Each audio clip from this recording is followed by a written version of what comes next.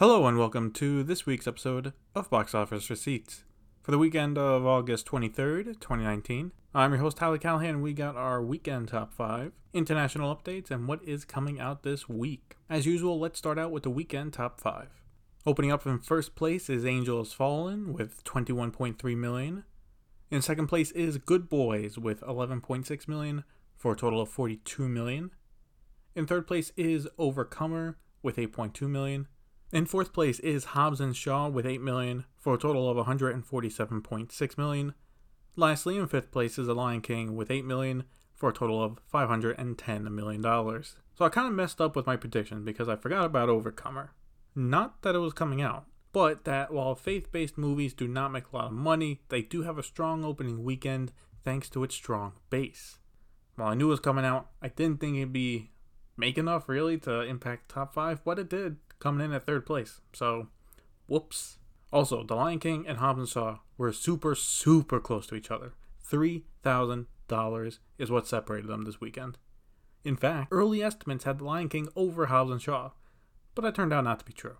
Ready or Not did well with its opening. It opened a day early, so it's now at $11 million and had a budget of $6.5 million, so with decent legs, this is one of the few Fox movies this year that will be making a profit.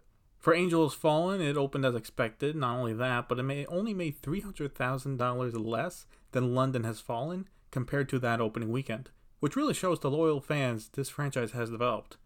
Which is odd since it's nothing special, but hey, that's what people want to see. That's about it for the weekend top 5. Let's move over to some international updates. Good Boys has now made $7 million internationally for a worldwide total of $48 million. Hobbs & Shaw had a strong opening in China with $101 million.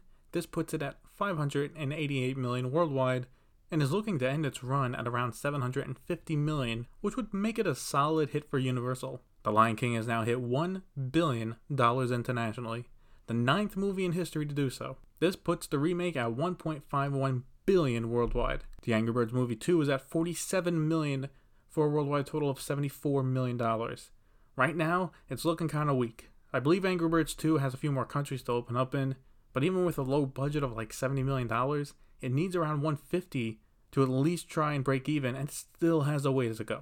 Now, with some more international numbers, Once Upon a Time in Hollywood is looking a lot better, with it now at $116 million internationally for a worldwide total of $239 million. This is one of the few successful movies this summer not related to Disney. The Kitchen continues to bomb, with it now at just $13.6 million worldwide. You heard me right, $13.6 million. Not $136 million, 13.6. Domestically, at least, it's lost almost all of its theaters, going from 2,745 last weekend to just 620. Yikes. So, what is coming out this weekend? Well, nothing really. With it being Labor Day weekend, the heavy hitters of the summer will be getting a limited expansion. Sony has already confirmed Spider-Man Far From Home will be getting it with an extra 4 minutes as well, so technically an extended cut. Besides that, America will be getting the Chinese animated mega hit Ne Zha in a limited release. Since there will not be much next week, I will probably be going over how big that has been in China this year, so look forward to that.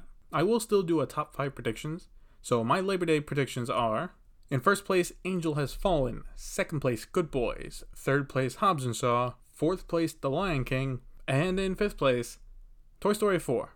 My wild prediction is that Toy Story 4 will get an expansion and it will be the one to actually make it into the top 5.